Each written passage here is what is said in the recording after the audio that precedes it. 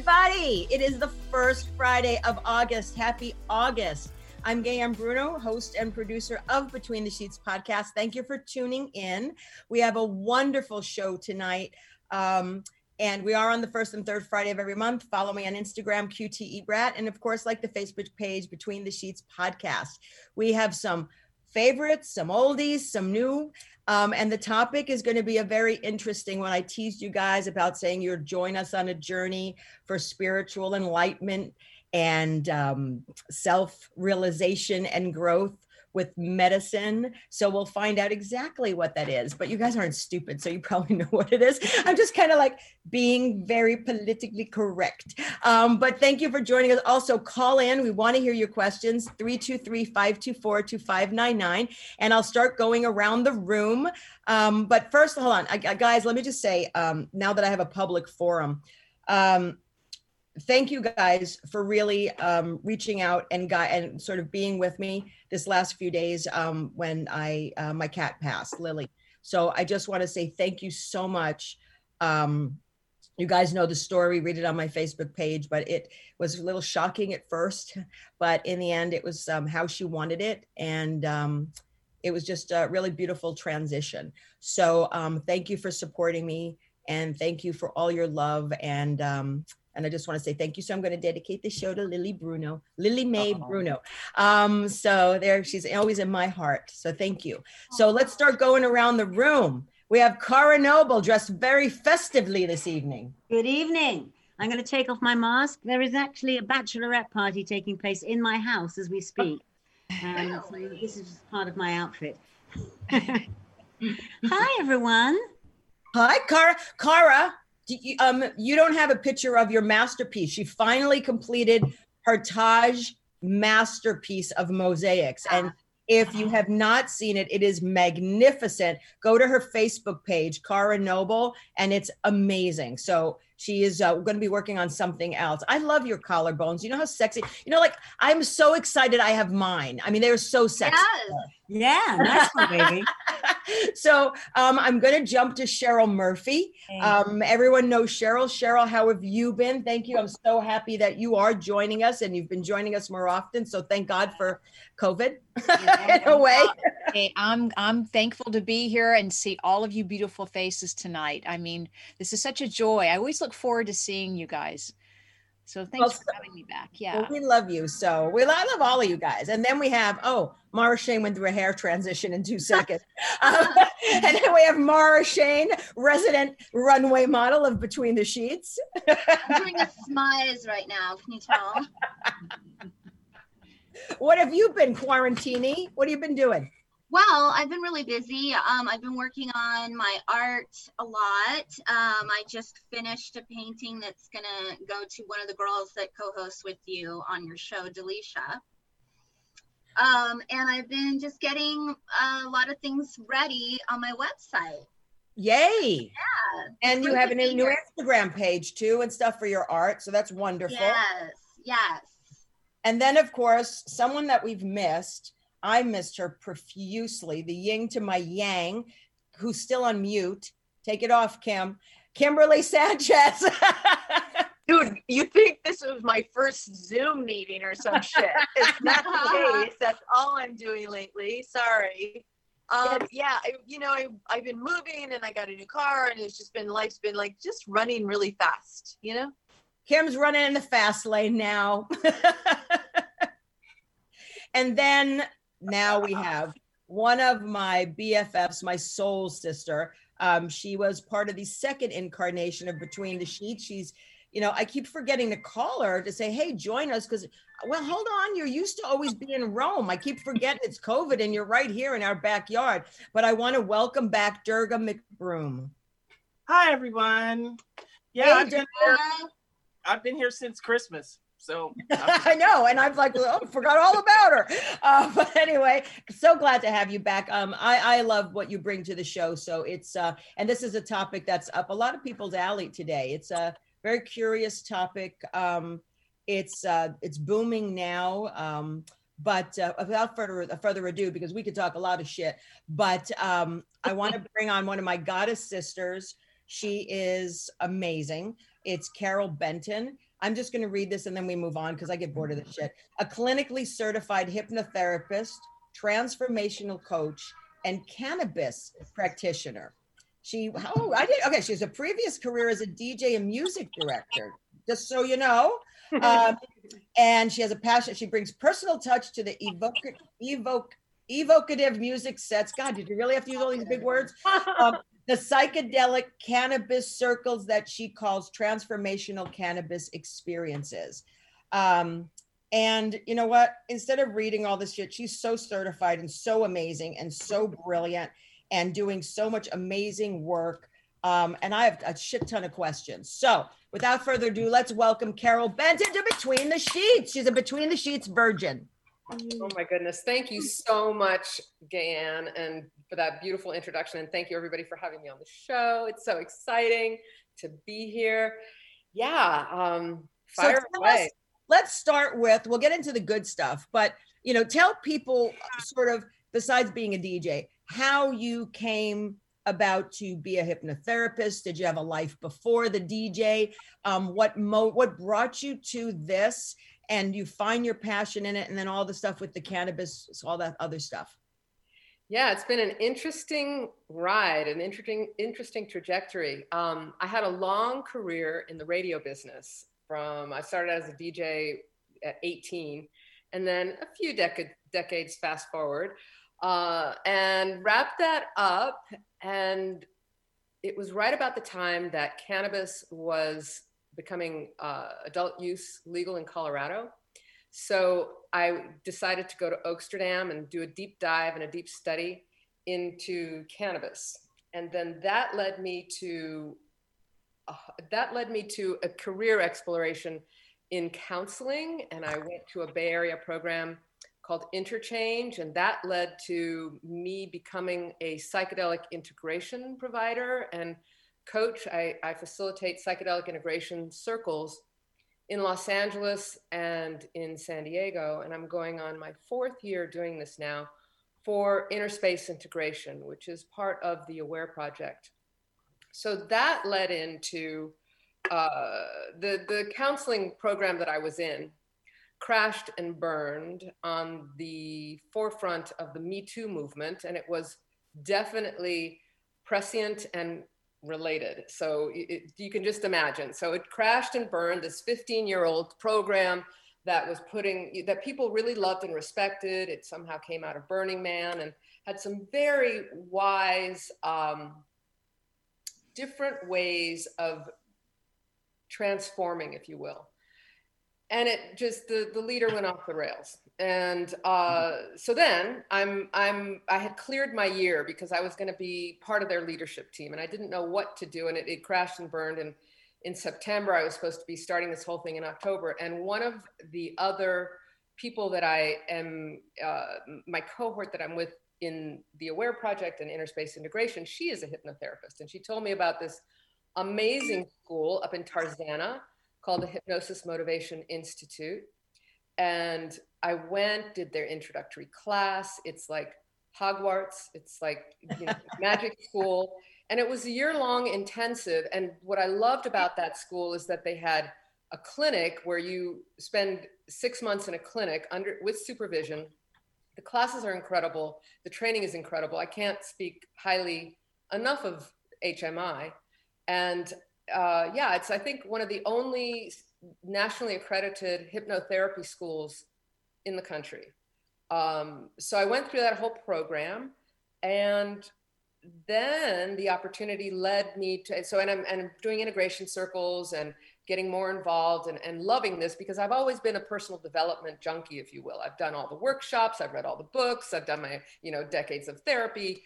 And so then I came across in March of, it was pretty recent, really, only about a year and a half ago, Medicinal Mindfulness. They were out of Boulder, Colorado. And Daniel McQueen of Medicinal Mindfulness wrote this book called Psychedelic Cannabis. And he has this whole program that trains you to be a cannabis-assisted psychedelic therapy guide.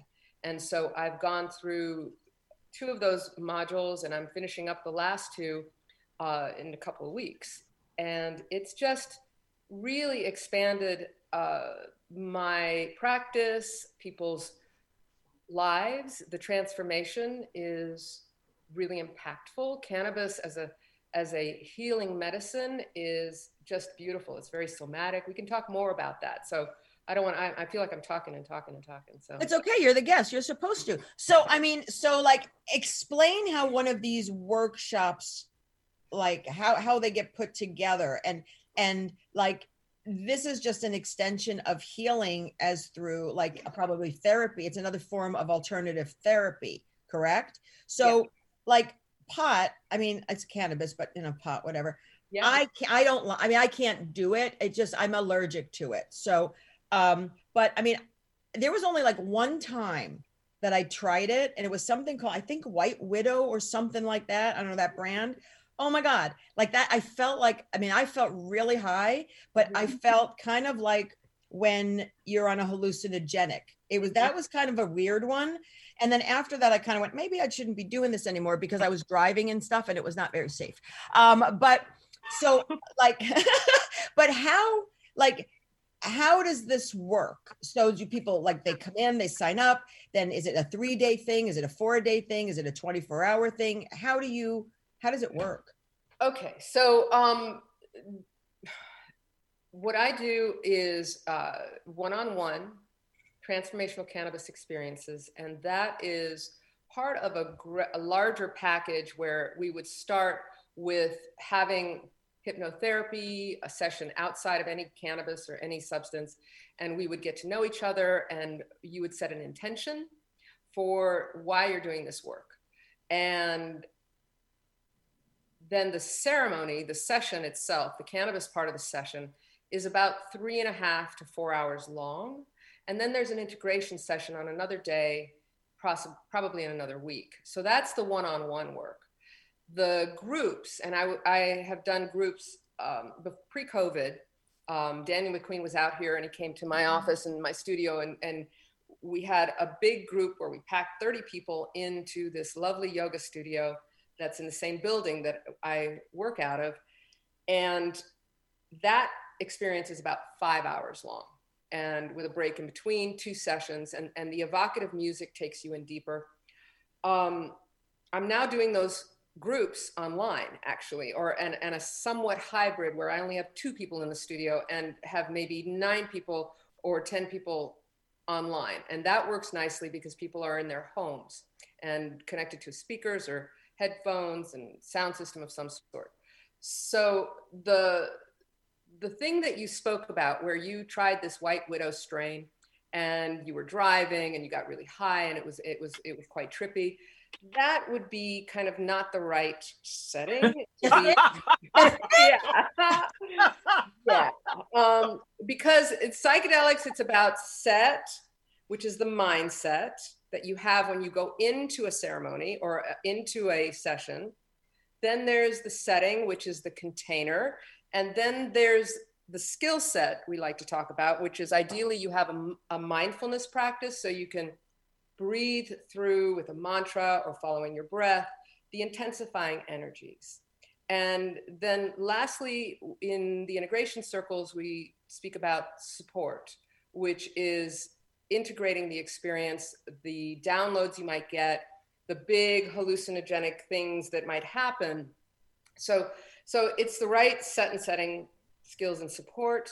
And with cannabis, this is super intentional in terms of you're taking it like a plant medicine. It is a master teacher in some ways.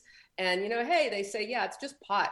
But when it's used this way, where you're laying in this still position with an eye mask on, and the music, the playlist is super evocative and beautiful, really. So you're seeing images, you're remembering things, you're feeling different things in the body. Cannabis is really somatic. So what that means is you might feel all of a sudden like this pain in your chest or something like that. And what is that? And then it brings you to a memory. And then, bring awareness to my body, use my breath to surrender is the mantra. And it moves and it releases. And so we as humans, we have all this trauma and, things that happen. Somebody looks at us wrong, our reptilian brain goes overactive, and we go, hey, what is that? And we're constantly stacking trauma, and just stuffing it. When animals have, a dog, for example, has a trauma, they will stun and then they'll shake. And so this can bring the physical symptoms actually of shaking and releasing in the ceremony. So, okay, so I did ayahuasca in a different type of setting. I didn't go driving after that. And minus the vomiting that I did with ayahuasca, that's sort of the same experience in a way, because there was music and stuff like that too. And it was a healing thing. And as weird as it, not weird, as life-changing, because I have to say it was life-changing for me. I don't think I'll ever do it again. But so there's ayahuasca, there's cannabis. I mean, I've also heard of mushrooms. There's that whole, like, I don't know what the real word is, but it's mushrooms. That's the one. Even like the synthetic stuff or whatever, MDMA, LSD, mescaline. So, I mean, all that stuff is done in I know that other people have done it with the plant medicine or in these environments. So it's all the same thing. It's just pretty much what substance is being used, because it sort of brings out the same thing. Is that the bottom line? One's legal, right? And others aren't quite yet legal. Isn't that the difference? Yes to both, and there are differences too. So yes. I just wanted to interject a little bit. Back around the turn of the last century, and up to around the 1920s, there was a big surge into energetic medicine and mysticism and nutraceuticals and herbal medicine, and all that kind of stuff started to become more mainstream as opposed to from its original, more tribal, if you will, sort of roots. Then families like the DuPonts and the Rockefellers and things like that, they ordered a study of the efficacy, or actually the financial side of energetic medicine versus pharmaceuticals. Clearly, pharmaceuticals were far more financially viable. So they systematically set out to destroy the reputations of all of those other forms of healing. And suddenly these men, these shaman or whatever, they're quacks, and this is bad for you. And then on top of that, you had Harry Anslinger, who was behind the first, prohibition against like marijuana.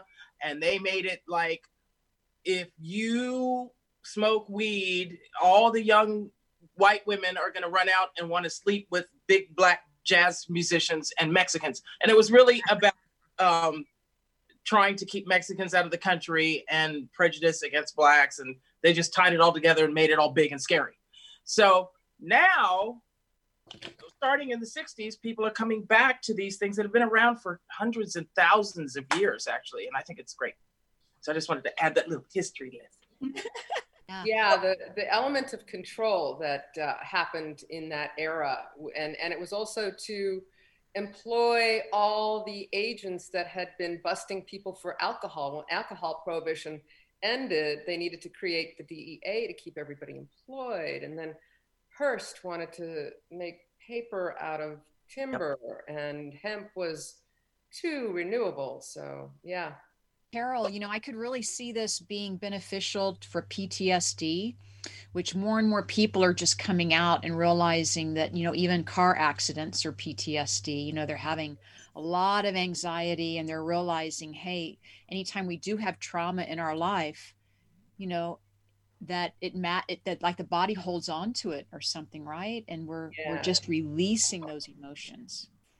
Yeah, there's a beautiful book called The Body Keeps the Score by Bessel van der Kolk, if you've read that one, and that talks about how we do keep all that trauma. And that's why I think there's a big push right now. I haven't seen the status of it, but the NFL has been wanting to be able to use cannabis, because I know firsthand, and I've put this to the test, when I have hurt my knee or something like that, if I take 2 puffs, it takes it away. It's amazing. So really, the healing properties of this medicine are big. So why do you think, like, mushrooms are illegal and other things like MDMA. I mean, I thought MDMA, which is that's the pharmaceutical like name, I guess, for ecstasy, but like I heard it was like legal in Canada and it's treated like with psychotherapy and stuff like that. But like, why is all this stuff illegal? And is it just for money if it's helpful? I think Durga hit it on the head when she talked about, you know, the DuPonts, and there's no money really in cure, there's money in treatment. That's right. That's right. Not to mention the fact that if you think about it, all of these different substances are designed to expand your mind, give you a different perspective on things, a broader perspective on things. And those elite controlling families, it behooves them financially to keep everyone asleep. So of course, they don't want everybody to start waking up and going, whoa, I didn't realize this is what's going on and what's being done to us. That kind of sucks. So they want to keep us drugged up and with pharmaceuticals and asleep. Mm-hmm. Although the toothpaste is out of the tube, and MDMA, for example, is almost legal. It's finishing phase 3 clinical trials right now, and the next step is expanded access. So expanded access clinics are going to be online within another year. The treatment is going to be very expensive, but it's happening. And psilocybin, both psilocybin and MDMA have breakthrough status with the FDA. So that means they can't keep these medications from the public at large.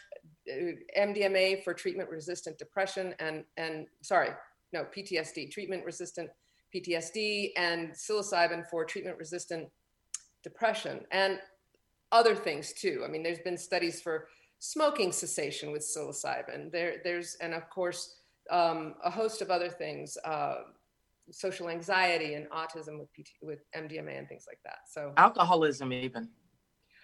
There are yes, alcoholism as well. I mean, Bill Wilson, the creator of AA.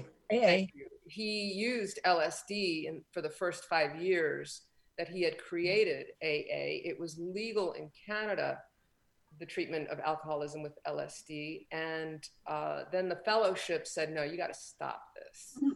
And there's a whole movement right now for psychedelics in recovery. It's a whole group. You can find them on Facebook. So what does a psychedelic actually do that changes you from being trapped in a trauma? How does it help you expand into your new world? What does it do internally to you during that session? So we're talking about different substances, but I would say in a broad stroke, it will release the stored trauma in the body. It will help people to reframe difficult memories, processing them. And in the case of psilocybin and some of these other substances, ayahuasca, it also creates new neural pathways and new synapse connections. And so it's. But what I don't understand, so I mean, I've used all of that recreationally, like a lot. LSD and mushrooms and MDMA. I mean, you know, all of that. I don't, maybe because I took too much of it for a medicinal thing. Is that the deal? Like you take a smaller dose of it? Because I can't imagine functioning like on the mushrooms I've taken. I'm not. You take? So there's microdosing, and then a big macro dose, if you will also help you to purge, certainly with ayahuasca and with mushrooms too. It can release, releasing happens with tears, with throwing up, with the other end, and yawning is a release. And so the macro dose has its place, and that's what I think also helps to dissolve perhaps limiting beliefs and create new pathways, but perhaps microdosing too, because there's not enough information. There's not enough studies been done on it. So the macro dosing, I'm kind of interested in. First of all, I wanted to try mushrooms not that long ago. And so of course, I get them. And I was going to do it with a friend of mine. And comes the day we do it, and I'm looking at it, I'm like, I don't want to do this. I'm not going to do it. Yeah. And she's like, why? Well, if you're not going to do it, I'm not going to do it. And it's sort of like I listen to my body or my intuition or my inner voice that said it's not time yet. I also was scared because, not that I'm a scaredy cat, but I've never done it. But I read about things. So I just didn't really feel that I could do it and someone else do it and then sort of know what was going on and sort of like taking care of each other and stuff like that. So then I thought, okay, we'll do it at some point, but I think we need a facilitator because I just didn't want to be responsible for someone, even though they willingly were wanting to do it. So the microdosing, I mean, for the past year, at least that's when it came on my radar, I started reading about microdosing. And now that's legal or not legal? Not yet. As long as mushrooms are not legal, period, it doesn't matter how you use them, what small amount, it's still illegal. Well, so there's a little gray there because they were decriminalized in Oakland. Actually, all plant medicines were decriminalized in Oakland, and they were decriminalized in Santa Cruz, and they were decriminalized in Denver. And what that means is that they are lowest law enforcement priorities. So for personal use, I think you're okay. Nobody's going to bother you with that. The therapeutic aspect, the psilocybin is on the ballot in November in Oregon. And I believe the way that is written, it's going to allow for the therapeutic use of it. I'm not 100%, but if I'm understanding it correctly. So there's a big movement, there's a big push to make these medicines available. And in San Diego, where I live, UCSD, USANA is having 2 clinical trials with psilocybin, synthetic psilocybin right now. Too. Synthetic? Yeah, so they can control it because the organic matter, and I'm not that drilled down on that either, but I know that the organic matter can vary in potency, and if it's older, and then weighing it out. So they try to, for these clinical trials, they need to get some sort of consistency so the research can prove out, I guess. So. Standardized, yeah. I'm curious about, though, in terms of dosage, microdosing versus macrodosing, what is the dosage? So anywhere between, I would say, so microdosing, it means subperceptual. It means that you won't notice it. So we have to take into account it's trial and error on a certain level. Anywhere from 1 gram to 2 grams of psilocybin is probably a starter dose. So anywhere between 0.5 to 1 gram is probably a microdose. But then even less than that, because some people can, and they're microdosing also LSD. So, and sometimes less actually is just as effective. So it really means to be subperceptual, not noticeable. And there's a couple of different ways of doing it. Paul Stamets has created this whole protocol called the Stamets stack, where you're putting in medicinal mushrooms like lion's mane and some niacin with that too, which can, I guess, create flushing of the, of the body. I'm not a big fan of niacin, but that's flushing of the body. Yeah. Mm-hmm. I don't think any woman over 50 would want to try that. We just get that naturally. I really don't think we need a mushroom to help us flush. Okay. Yep. Lion's mane is a great medicinal. Let's right now. Yes, Mara. Mara has a question. I don't know if it's too soon to segue into this topic, but I'm really interested in hypnotism and what kind of a person is every person going to be able to be hypnotized if they're willing, or because I tried it once with this one woman and I could feel the energy coming over me with her hands over me, and but I never fully submitted into it. Like I was, at one point I felt like I was going to fall asleep, but I would be interested in knowing about that with treatment. Sure. So most people, I would say, can be hypnotized, and frequently we're in a state of hypnosis as we go throughout the day. It means that you are in a state of suggestibility, and when we're driving or seeing a movie or something like that, we're engrossed in what we are involved with. Even in a conversation, there's a whole modality of cognitive hypnosis, which doesn't ever actually put anybody into state. They just talk, and because the conversation is the hypnosis. So there is a segment of the population that is really difficult to hypnotize, and they're usually the ones that are very much unwilling to give up control. Yes.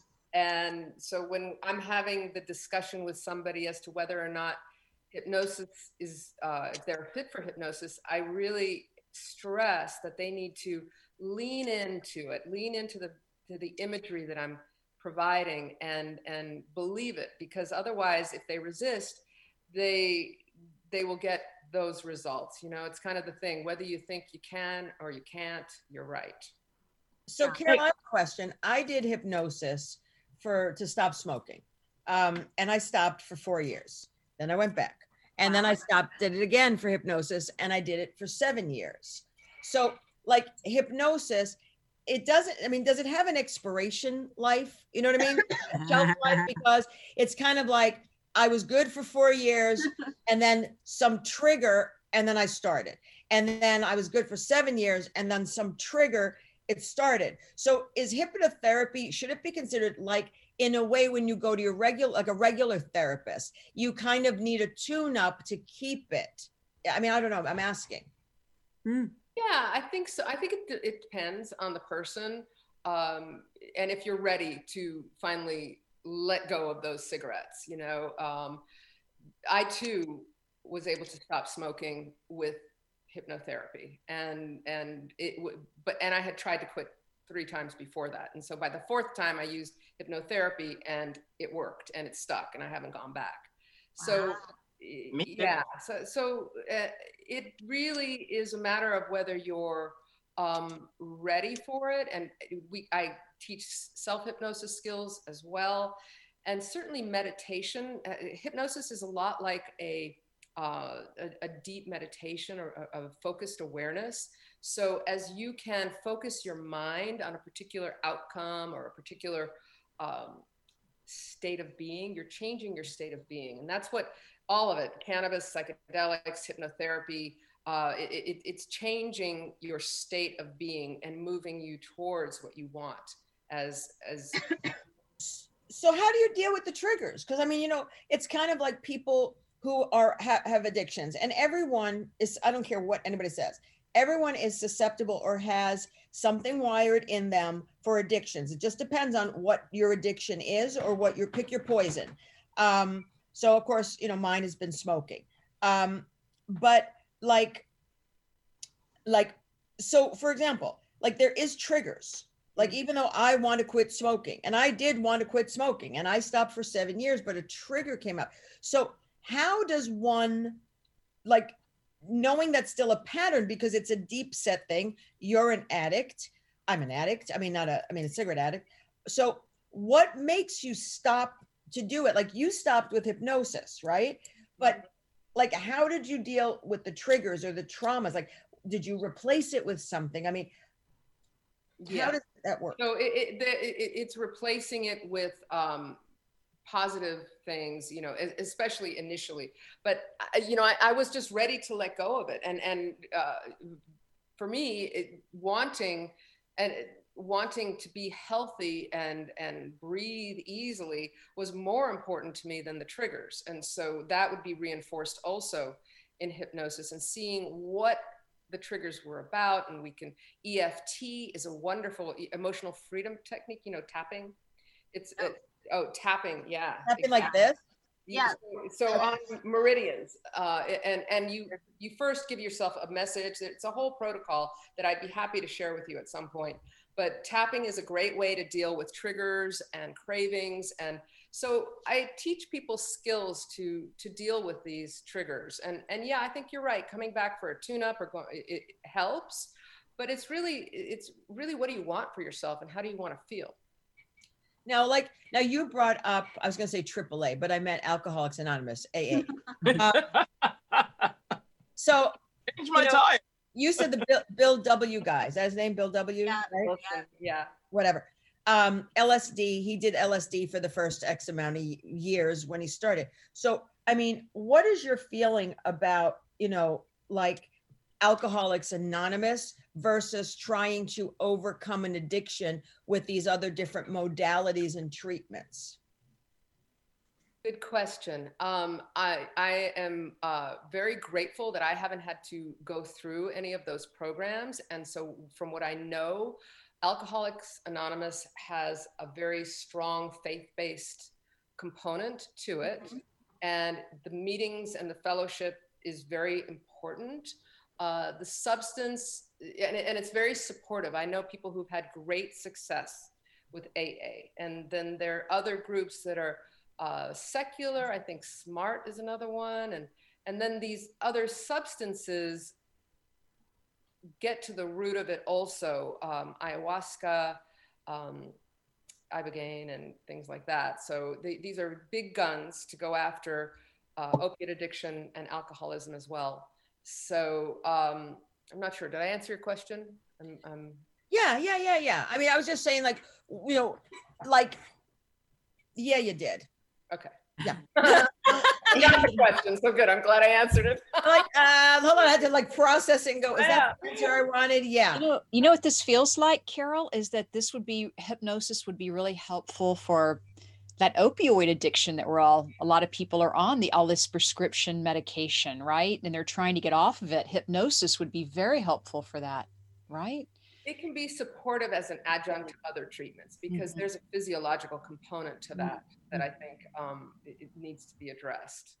So, yeah, because it's a chemical dependency. Go ahead, Jen. I'm a kind of person that, I smoked for 32 years. When I was thinking about quitting, I quit for 4 months, and my husband at the time would not stop bringing cigarettes in the house, and I started smoking again. And he was away for a while. So I was by myself, and I gave him my word I was going to quit. And I went for one hypnotherapy session, one. And I was ready to do it. And I'm extremely suggestible. I'm extremely open to surrendering that way. Now, I think some people... sex too. Don't let her kid you. I like to take control there, but that's a different story. But the thing is, I think some people have a harder time surrendering. And one thing about these various medicaments, or whatever you want to call them, is they get your mind that doesn't want to let go. It kind of takes it out of the equation so that you can be present. I mean, I went to India when I was studying. I was recording with my partner Youth in my band Blue Pearl, and he said, "Oh man, if you want to understand techno, you've got to go to Goa, man." So we got the label to pay for us to go to India, and we're on the beach, and there are all these European kids and people in their 20s, and they're all just tripping every day, and they're going to these sunset parties, and they're dancing on the beach and as they're dancing, and I was thinking, I can do this meditating. I can get where they're trying to get without taking acid or without doing that. But I don't really have a problem with surrendering that way. So it's very useful for people who have control issues, who don't want to let go of stuff and want to stay in control. You don't have a choice. When you're doing ayahuasca or whatever, it's like, I want to be in control. Oh, really? Well, you're going to throw up now. Is there a possibility that somebody could have a really a bad trip when they're working with you, Carol, or is that not the case because you're controlling the amount? I'm just wondering. Well, so I work with cannabis, and cannabis, it's very much personal medicine, so each person will respond differently. And will respond differently at different times, even to different strains and things like that. So I am creating a very safe and sacred container, and people will feel safe and secure, and they can also move through some difficult things. In the process of transformational healing, you might feel worse before you feel better. Isn't that always the way? Everyone, you're watching Between the Sheets here in the United Broadcasting Network. We're on the first and third Friday of every month. We have guest Carol Benton. Please call in. I'm sure you all have questions. 323-524-2599. That's 323-524-2599. And I was like, well, call now. You too can get a free car. You do that so well. Thanks. Yeah, 32 years in the business. If I don't have it down now. Cara, I have to say, not to deter, but you look very sexy tonight. Now she has a wrap on. I was like, no, my air conditioning suddenly came on and it's blasting right on me. Oh no. And I can't move. Because you're half naked. Hello. I mean, seriously. I came from a party and I'm going back to a party. A party. It's a bachelorette party carrying on right now in my garden. Yes, we know who it is. I don't. What, Shireen? Oh, there you are. Look at that. The picture's up. Oh, wow. That is the time. Mosaic. Yeah, the Cara's new mosaic completed. It's so fabulous. Oh my God. I wish you could zoom in. Thank you. Oh my God. Yeah. I realized it was 3.5 years in the making. Oh, it's Wow. Did you design that yourself and then just like, or did you use, how did you make that? It's 3.5 years in the making. I just started in the middle and worked outwards. And I did. I had a kind of an idea, but I just took on each part separately until it was done. And then, next bit. Oh, it's kind of fun. And we were all donating broken glass. Like Annie Lennox said, walking on. So Durga, I'm going to bring you up. I mean, you've experimented as well, correct? Yeah, I have. I know, I can tell you that. But do you feel that, have you done it recreationally only, or have you done it in a setting, as Carol has saying that, you know, obviously she does cannabis, but in other settings, because other people offer other things? Well, I have generally, it's been with the intention of being recreational, but it's turned into something else because I've practiced a spiritual path since I was a child. So in fact, the last time, I think it was the last time, no, the time before last the last time I took acid on purpose, let's put it out. I was in India again. So I was there and I was observing all of this, but I figured, you know, I'm here, when in Rome, do whatever he's doing. So people would go to these sunrise parties where you go to sleep and you wake up at midnight and you take your dose and go to this party, and people would dance until, you know, as the sun came up. So my boyfriend and I go to the party, and it's out in the middle of the jungle in this like castle thing. And there's black lights everywhere. We're looking, and people are like dancing and gurning is what they call it, making all these weird faces because they're tripping balls. And we were like, nah, this is not, no, we're not feeling this. So we go outside and we're like, how the fuck do we get back to our house? And this girl goes, I know how to get to Anjuna. So we all get on our little bikes, and we've come up. So I'm just like, and I'm tripping really hard. And we're in single file riding behind this girl. Now we're in the middle of the jungle in India. There are no street lights. Only lights are the lights from our bikes. And so we're driving along, and she goes on this path, and I realize we're driving on the strip between rice paddies. So there's this massive drop on either side. So I've got this internal dialogue going on in my head, and I'm like in that scene on the run on the Death Star in Star Wars. We could die, stay on target. No, but I don't know what's gonna stay on target. You can break your legs, stay on target. And I'm staring at her taillight. She finally gets us to our house, thank God. And she's like, bye. She goes, we turn the bikes off, and we're plunged into pitch blackness. And I'm feeling like all the little spirits around, some are being helpful. And then I'd swear something pulled my hair while I was trying to get in the house. And we looked in the house and it was this black gaping maw. And we're like, nah. So we went up on the roof terrace and laid out looking at the stars. And at that point, I started to connect with the planet, and I could feel the rotation of the earth under me. And I watched a satellite in its elliptic orbit over my head. I saw it move, and as it moved, I could feel the earth turning it. And as the sun came up, suddenly we were flooded with life. I heard the rooster next door. The Brahma bull started to low in the pasture next door. All these things started to wake up, and I was flooded with this connection to the birth of the day. And out of that, I wrote a song called Mother Dawn that I wound up singing with Billy. So I turned what was supposed to be recreational into a spiritual thing, because the other option would have been to freak out. And I don't like that. So I just released and relaxed and went with it. See, the only time I've done stuff is only with like more of a spiritual stuff. I've never been, like, I did mescaline like a long time ago, but I mean, anytime I've tried anything else, it's always been with the spiritual purpose, with an intention to grow. I don't know why. I mean, well, of course I am, because I'm always on a journey, and I'm always wanting to grow, and I'm always wanting to expand and spiritually and growth. But what is this thing that I hear? It's like LSD light. Anybody heard of something like LSD light?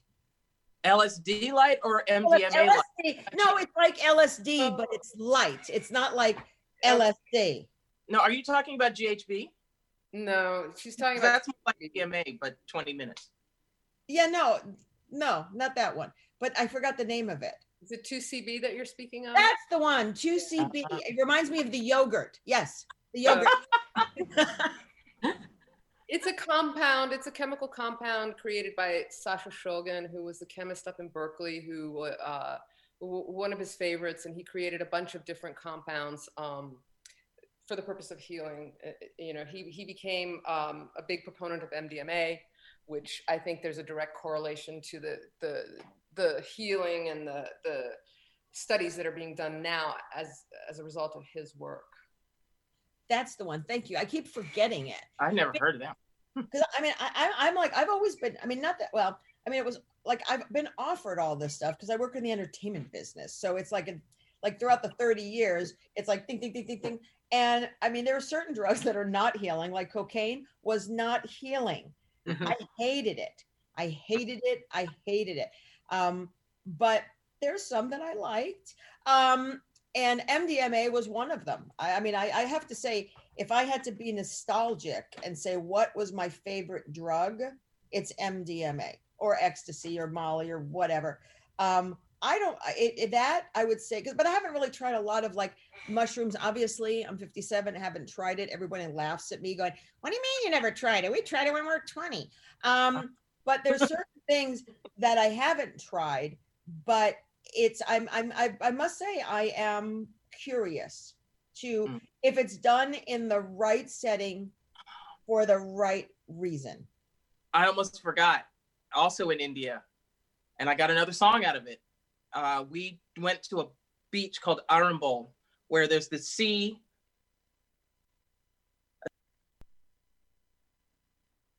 Tree. I mean, you want to talk about spiritual. So we took mushroom extract and like covered ourselves in mud and hiked up to the banyan tree, and you put your hand on it and you can feel the vibration of the spring. And there's all these sadhus meditating around the tree.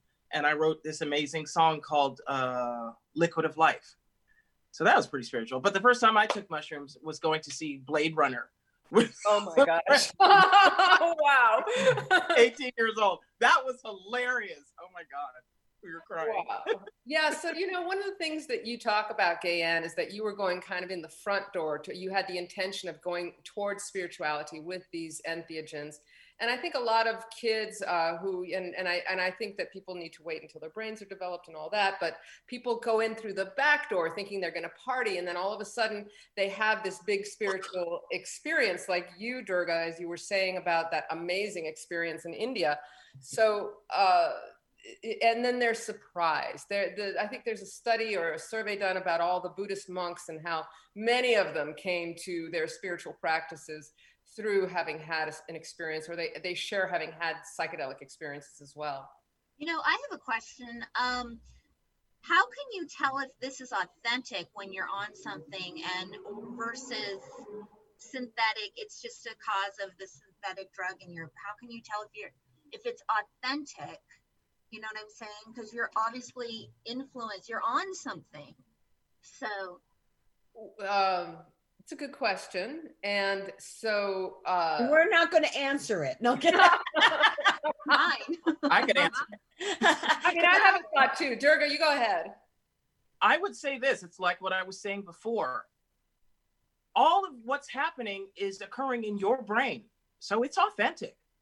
What is happening is the drug is maybe human brain fascinating in the protection that we've developed. We are protection machines. From the time we're very young and we experience our first traumas, our brains start figuring out ways to protect ourselves from feeling certain things. And what these drugs do is push that out of your protective mechanisms out of the way. So I would argue that you're being more authentic than normal. That's really traumatic and scary if it pushes everything out of the way and you don't have that protection there. You're not in control of what will happen. What you'll. Well, that's the problem. Through. But Right. Mara, that's the problem. Hold on, Mara, that's the problem. And that is why I have never really delved into the psychedelics like the LSDs and the mushrooms, because it's about control. And I'm afraid to give up control because I don't know what's in there that's going to come out. MDMA is different. Coke was different. Different strains of pot. Not all of them are hallucinogenic. But when you get to the mushrooms, which is why probably I was scared shitless, besides the fact is I didn't know, how I was going to behave, but I didn't know what the hell was going to be like rolling around in there. And I was afraid I was going to have a bad trip. Yeah. And it's sort of like my first foray into, I'll call it a hallucinogenic, but Carol, you can correct me, was ayahuasca. I mean, I didn't even graduate. I didn't go from like mushroom. I went straight for the mother lode, and I had no idea what to expect. And I sat there in a fetal position for 9 hours. After 9 hours, I vomited. But after 9 hours, I had to go pee. I had to crawl to the bathroom on all fours because I couldn't feel anything. I was like, what the hell is this? Okay. But again, as scary as it was, the final result was life-changing. And the trip was a horrible trip. And I'll tell you, I won't tell you the whole story because it's just too long and arduous, but for all 9 hours in my brain, I was struggling with one thing, and that was fear. Fear has held me back in a lot of chances in my life. So it was, think about if you're scared to do something, if you're scared of heights, or you're scared of jumping, or you don't know how to swim and you're scared to get in the pool. Think of that rush and that adrenaline for 9 hours. Ugh. And that's what I went through. But coming out of that, I have to say, I'm pretty fearless right now. But why did it? Okay, so how it changed your life, Gayanne? The way Is I can take chances now. I will take that chance. I will not hesitate. I mean, I won't do a reckless move. Obviously there's always thinking, but before my first thing would be I'd stop because I'd be scared, overthink, and talk myself out of it. Mhm. Now I'm like, oh, fuck it. Let's just do it. What is the worst thing that could happen? That you hate it or whatever. Yes, Carol. I think that your internal wisdom was giving you the right message to not do the mushrooms at that time, because you were with another person who didn't have any experience with that either. And it is really about setting and practitioners. That's the one thing that you the ayahuasca, you were probably with a practitioner who knew what they were doing and could hold space well. Two things. It's very, you don't want to lead, you don't want to give up control, Mara, to just anybody. You really want to curate the experience so that you have the best outcome. And so finding the right practitioner who is in integrity, who's able to hold the space and is super grounded, you know, and this is very important. And there's all kinds of drop downs on the Aware Project website, which is the Aware Project, which is Aware Project, no, the awareproject.org. And there's a sitting safe guide, and it's all the right questions that you're supposed to ask before you go into a ceremony or imbibe any of these things. Now I want to talk to Cheryl because she's really quiet. She's get off. I'm not going to ask you if you've ever done anything. That's up to you to tell us. No. But in your field, because you deal with spirituality and stuff like that, Yeah. I'm sure. I mean, you know, do like people in your field sort of dabble and try it? I mean, just to get into that deeper spirituality. Yes, I do think people in my field have dabbled in it. But for me personally, when I did dabble in it, I also realized I could get as high or higher naturally, you know, through the meditation, through the Tai Chi, through the connecting with the spirit world. So that's how I believe, just from my peers or my colleagues now, that's how we are tapping into the spirit world. So it is through, you know, it's through practice, of course. And, you know, like Carol was saying, I mean, it made so much sense, Carol, when you said that you needed a professional to guide you on these journeys. But for me, you know, I mean, I tried, you know, marijuana like you, you know, Gayanne back then, but it just didn't do much, I guess. I don't know. It wasn't a thrill. So I just tried to find my own way of, you know, being a seeker and being you know, an explorer. And that's when mediumship kind of came into my life. And that really helped me, was to get that natural high, so to speak. That's how I always describe it. Yeah. Hey, Kim, how many spiritual journeys you went on? And she froze. You're okay, Kim, you're muted. Kim, you're muted. Sorry. What's wrong with me? I was just saying that none of mine were for spiritual purposes. None. They were all and they were they were in varying degrees of fun, depending upon whether I followed the instructions and didn't, you know, go, oh, it's not working, I need more. I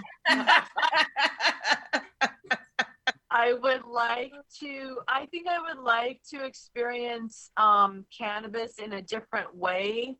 I don't like to feel high. I mean, I've spent so much of my life out of my body. I'm kind of excited about getting into it without anything extra. But I think cannabis interests me. I would like to know more about it. So, Carol, I have a question, because I mean, I've obviously tried pot, and there's different strains, as you said, and different, I guess, the sativa and the indica. And so, like, when you like meet someone, is there like one type of strain or one only that you use with all your clients, or how do you determine like what journey or what like which one you use, like which medicine for each person? And now, may I just add that now you're on Zoom, right? So it's kind of different. You're not even there to watch over them. How does it work? So, okay, so there's a recipe that Daniel McQueen has come up with for the psychedelic strain, and or psychedelic recipe, if you will. The indica and the sativa and the hybrid is really, we are using that to measure and have ratios, but now it's all about the terpenes and the different effects that different terpenes from different strains have. So ideally, when I'm working with someone one-on-one, they will bring a contribution to the experience, because I don't sell or provide cannabis, but we can share. It's legal to share. So they bring a strain that's high in THC, very low in CBD, because we use CBD as an antidote for being too high. It's a wonderful tool for that. And we create a blend that my psychedelic blend from the ceremonies that I've had here in person, it's probably a collection of about 10 to 12 different strains, balanced with a third indica, a third hybrid, and a third sativa. And you smoke it, right? We smoke it, yes. And yet I've also seen people who have done the journey experience with an edible or with vaping it. Vaping it is it's easier on the lungs. And people have experienced the journey without smoking it. It's not required. If you go, you can also go in deep like a meditation, and it can be quite evocative. Cara, what was your question, Cara? Online, yeah. Online. I wondered how difficult it is for Carol to orchestrate when people are just in little squares.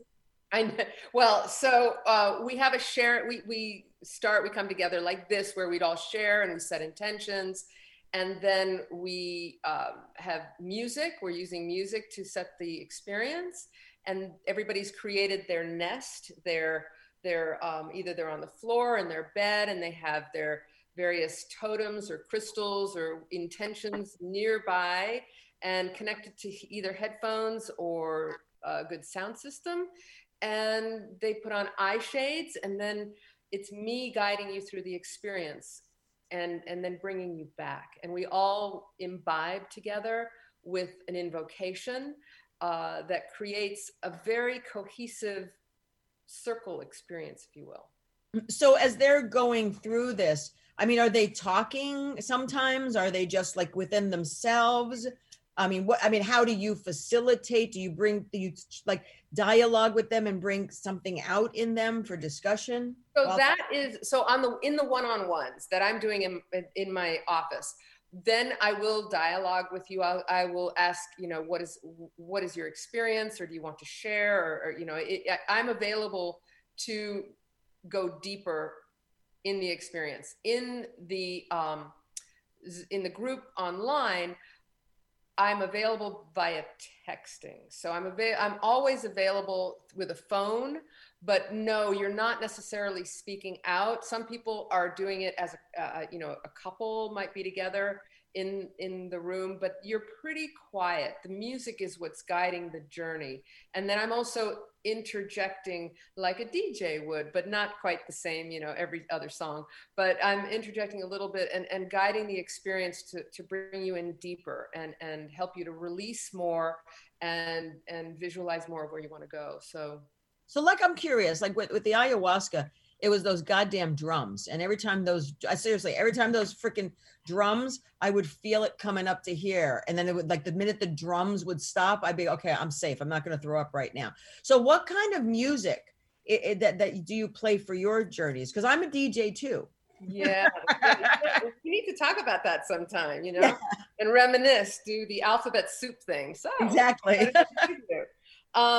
So what you're speaking of with ayahuasca are the Icaros, which are designed to get people to start releasing and moving, and they're doing prayers for individual people, and they have assistance and the whole thing. The music that I'm using is I love this genre of music. It's so interesting. I'm deeply in love with this genre of music, and it's kind of journey music. It's Cara, you'd probably remember it as Buddha Bar or Hotel Custis. Is it like, it's not the binaural beats, is it? Maybe, but not really. It's like electronica, like the Buddha Bar is kind of electronica. It is. So, but okay. I'm using, I use a lot of classical, contemporary classical. Einaudi is a favorite of mine, if you know his work. And I use tribal music, some tribal, maybe Amazonian type of music. I also really love some of the Vedic stuff, Manish Damoor and things like that. A little bit of kirtan And yeah, so it's a variety of just and some electronic music as well, but it's a slow wave. And then there's some that punctuate the experience to take you in deeper. So a little bit of the bringing the tempo up sometimes to get more evocative. I mean, the funny part is music in itself is healing. Mm-hmm. You know what I mean? I mean, seriously, I'm sure all of us, we have songs that, you know, if we're in a sad state, and of course we have to like compound it because we're victims at that point. Oh, poor me, pity me. You put on that horrible gut-gunching music to make you cry even more, to purge, you know, and when you're happy, you know, and it really is interesting to me that, you know, really, I mean, music, and obviously there's a study and people have worked with music therapy, you know, and I think it's just amazing how like music therapy that can heal and can change, but then if you mix it with what you're doing, that it's like a marriage that really, it's kind of like you're doing the 180, you know, it's pretty amazing, I think. You know, Carol, what I just wanted to interject here is when you have that expertise of being a hypnotherapist like you do, I really feel that you bring it to a whole nother level. You know, you've got to be, I mean, it just feels like with that type of a background, you would provide a more nurturing, you know, more compassion, more relaxation to people. So, I mean, it's just got to be really a high caliber feeling. It's just what I get when I get your energy and what you're all about. It just really feels like it's the whole package there, you know, where you're caring for the person, right? As a whole being. That's what I'm feeling. Yeah. Thank you, Cheryl. Yeah, thank you. That is definitely my objective, is towards healing and health and releasing what no longer serves. And yeah, I do energy work also. So I do Reiki. That's Reiki, right? Reiki, yeah. So I'm doing, that is also what I'm providing in the one-on-ones and in the circles. In the circles, I'm working with the energy with the individual and as a group as well. That's even better. Wow, that's fantastic. What is process work? One of the Sorry. What's process work, Carol? Yeah, it's, you know, it's doing processes. So it's like what we do in camp. What we do in camp. Okay. Goddess Camp International. Find us on Facebook. Oh, Cara, you're getting more glamorous by the minute. I know. Soon she'll be naked. I know, right? No one will complain. She'll be absolutely nude and no one will complain. Girl, I was going to say I should send you that song I told you that I wrote after going up to the banyan tree. Oh, yes, please. It's very meditative and it's an amazing song. And there's even like a part, relax, relax, relax. It's like kind of Indian and I love that. Thank you. And I would love to offer all of you to join in on a cannabis circle. I'll be doing, I'm the last weekend in September, I'll be doing my next one. I'm taking August off because I'm heading out, but. You know what, we'll just do a between the sheets one. Yeah, I'll facilitate one for you. That'll be fun. That would be awesome. There's a few girls missing, but that would be so awesome. That would be wonderful. That would be so much fun, Ish. We'll do a Google Doc date and time. No, I think you'll find it's a safe container. And when you have the intention for healing and you're using it as a medicine, you get into what we talk about, correct relationship or right relationship with the particular plant, with cannabis. And some people tip out into a not very healthy relationship with the plant, or they find it that look, I don't need the plant to make me have unhealthy relationships. I do that all good on my own. Yeah, I'm curious though, like somebody like me, I mean, some of the other things I'm fine with. Although I don't like acid that much because I find that I have like these earth-shattering realizations, like 10 of them in the first 30 minutes, and then I'm stuck tripping for another 9 hours, which is like, eh. But Marijuana, I get really high. I mean, like THC, I think I might be a little bit like AN. I might be slightly allergic. I actually, sometimes it's fun, but I get so high, like with not very much. So what do you do with someone like me? So go, start slow, go low. You don't have to do a lot. Sometimes a couple puffs and see how that goes. Then standing by, I always recommend having a CBD tincture, because CBD tincture is a wonderful antidote for being too high. That's good to know. Yeah, it has not only anti-inflammatory, but it has anti-anxiety and antipsychotic properties. A high quality CBD tincture, Okay. I think I react the opposite of a lot of people. I mean, once a friend came over, I was on tour and we were in Arizona, and she brought some Maui Wowie from Hawaii. We got so baked and everyone's like, oh, they're just basking. And I'm like, let's do an aerobics class. And I was like, come on, let's go. And one by one, they like all fell out. And then I finished the class and then passed out by the pool and woke up in a puddle of slobber, and then ate half a cow at the attractive. That's an attractive sight, Durga. Hey, it's the truth. Hey, Carol, I have a question. So like when you do these sessions, like do people sign up for 5 sessions or is it one and done? It is in process. I'm principally a hypnotherapist. So I'm working with people on a continual basis with hypnotherapy, and the cannabis journey is kind of a turbocharged hypnotherapy session in that it's 3.5 to 4 hours. Some people choose to do more than one, and some people feel complete with just one and have really moved what they've wanted to do. So I have a question.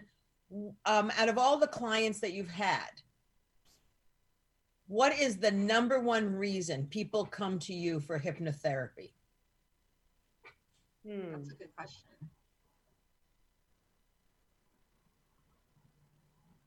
I think I connect with people to help them release anxiety and to move towards greater love and joy and feeling of freedom in their life, a feeling of alignment. That's great. I was waiting for sex addiction, alcohol, drugs. I was waiting for, and here she is, like Cara, like a true goddess, just everything. It's love, love, love. It kind of is. It just really is my jam, as they say. So guys, I mean, we've got 15 minutes. Anybody else have any questions or things to impart, on Carol or with each other? Share any journeys, any experimentations? Anyone? I wish I had some, but I know, Mara, I thought Cheryl, Mara, have you ever done pot? Ever? Never. Ever? Never. I haven't Anything? done that. No. Have you done anything? Do you have you tried alcohol?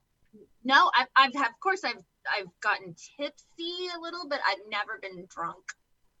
Wow. I know, she's like the virgin. She's like a virgin. I'm like Sandra Dee from Grease. Like, where she turns over to Unfortunately, I'm like Rizzo, so No, I love you for that. Can I add something? Yeah. So I want to just really add this disclaimer in about psychedelics and cannabis, that it's not for everyone. Psychedelics is not a panacea. We're in this psychedelic renaissance where everybody's like, yeah, it's gonna cure me of this, that, and the other thing. So it's really important that people do the research, and there's good reason to be wary of them. You want to have the right setting, support, and your skills, a mindfulness practice. So there are other ways of achieving psychedelic states that do not include substance, entheogens, such as breath work is super powerful, holotropic breath work, transformational breath work. There's a whole bunch of them. And there's also cannabis-assisted breath work, but here we're talking about things that are alternative to substance. So breath work is one. Float tanks are another. If you remember the Altered States movie from the day, that was about John Lilly. So float tanks can get you. Really? Yeah, yeah, based on that, yeah. I didn't know that. And and hypnosis, of course, hypnosis can create a non-ordinary state of being, and certainly for the people who are easily hypnotizable. Durga, I'd love to try that on you sometime. Yeah. So and other ways of getting into ecstatic states, dancing, ecstatic dance is another, meditation, certainly. I'm sure I'm forgetting a couple here, but that. Pardon? Tantric sex. Tantric. Yeah. Mara's also quiet about shit. And all of a sudden, out of nowhere, tantric sex. Definitely. It's true. Oh my God, I like rough, but that's okay. They have to touch me. But I mean, so funny because I've known Carol for a while, and you know, like I told you guys before, and I'd mentioned Cara myself. When Wendy was on the show, I mean, we're part of this Goddess International camp, and it's all about really love, and self-growth, and you know, I don't know. It's a mission. It's our mission statement. It's a movement. We're not a religion. Or maybe we should be and be 503c and make a shit ton of money. So, but you know, I love the way that everyone on this show, and especially my Goddess sisters, come in and we challenge each other, and we help each other grow. And I've always referred to Between the Sheets as not just a podcast, it's a springboard. It's my therapy session to talk about things, to learn, to grow, not to judge.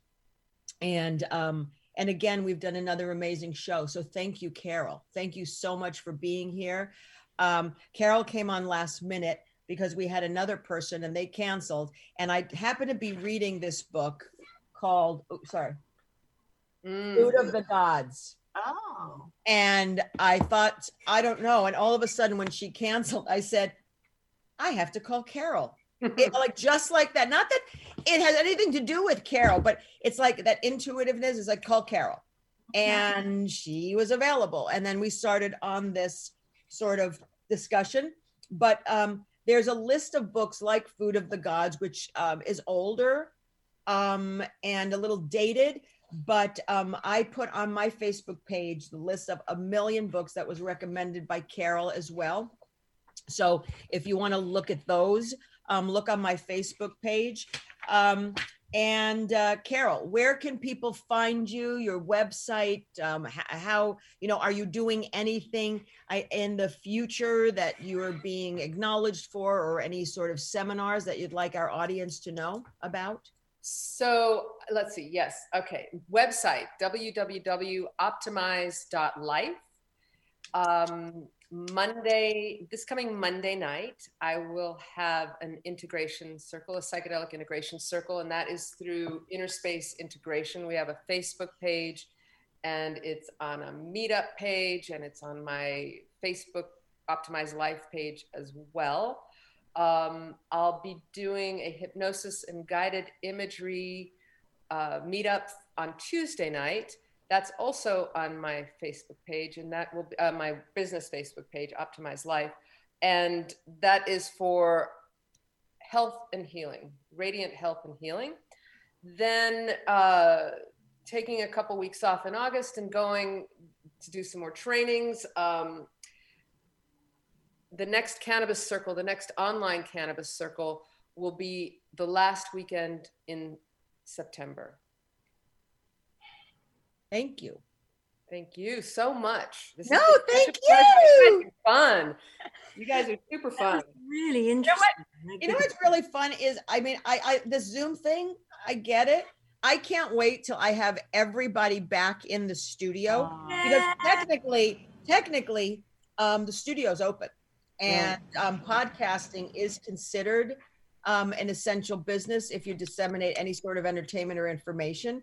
So I've said this last month, but I'm going to reach out to you guys. I think the third show of the month, I do want to do it in studio. And those who want to come, you can wear masks. But one thing that I think is lacking on this Zoom, and I'm glad, is energy.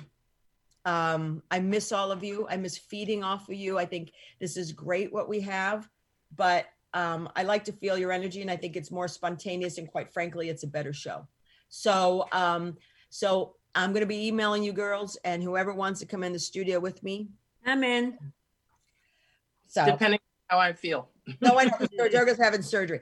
Yeah. So Cara, where can people find you? I know you have to get back to your party. I have a party. So in the I house. know you have a party. So where can people find you? What are you up to? And then you can just pop away. Well, I'm on, normal Facebook. Did just do another radio podcast recently with my old radio chums from London on a different podcast called The Unexplained.tv. And normally it's about the supernatural and all sorts of different things. But we talked about our ghost stories. And that was lovely for me because it was all the guys I used to be on the radio with 20 years ago in London. Oh, fun. That's The Unexplained.tv. You can find that. Thank you. And Mara, what's going on with you? Where can people find you? Tell us your Instagram account. Tell us all that stuff. Okay, so Mara Shane Art is my Instagram, which is MARA Shane SHANE Art. And then you can go to my website, which is marashaneart.com, and then Mara Shane Custom Designs on Facebook. Thank you. I just want to put a disclaimer, ladies. If you don't feel comfortable coming in the studio, I still want you to participate. We'll still hook you guys up to Zoom. So it's not like it's either or. I just, everyone can do whatever they want. So, but I just want you all included. Cheryl, what's going on with you? Where are your seminars and your readings and all your stuff? I'm always doing something on Zoom these days, or Facebook Live even, but you can find me through my website, mediumcheryl.com.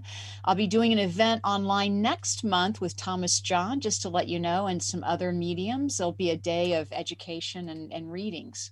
So just check all that information out on my website, mediumcheryl.com. And that's how I found you, because I called Thomas, and Thomas was booked from now to 2 years from now, and he said, call Cheryl for a reading. So nice of him. Thank you. You're welcome.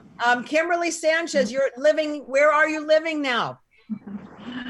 I am back in Long Beach. I have a great place 1 block from the beach, which is amazing to me to be able to be at the water all the time. I love it. Yeah. Other than that, I'm off of everything. I'm not on Facebook. I'm not on Instagram. I'm having a little break.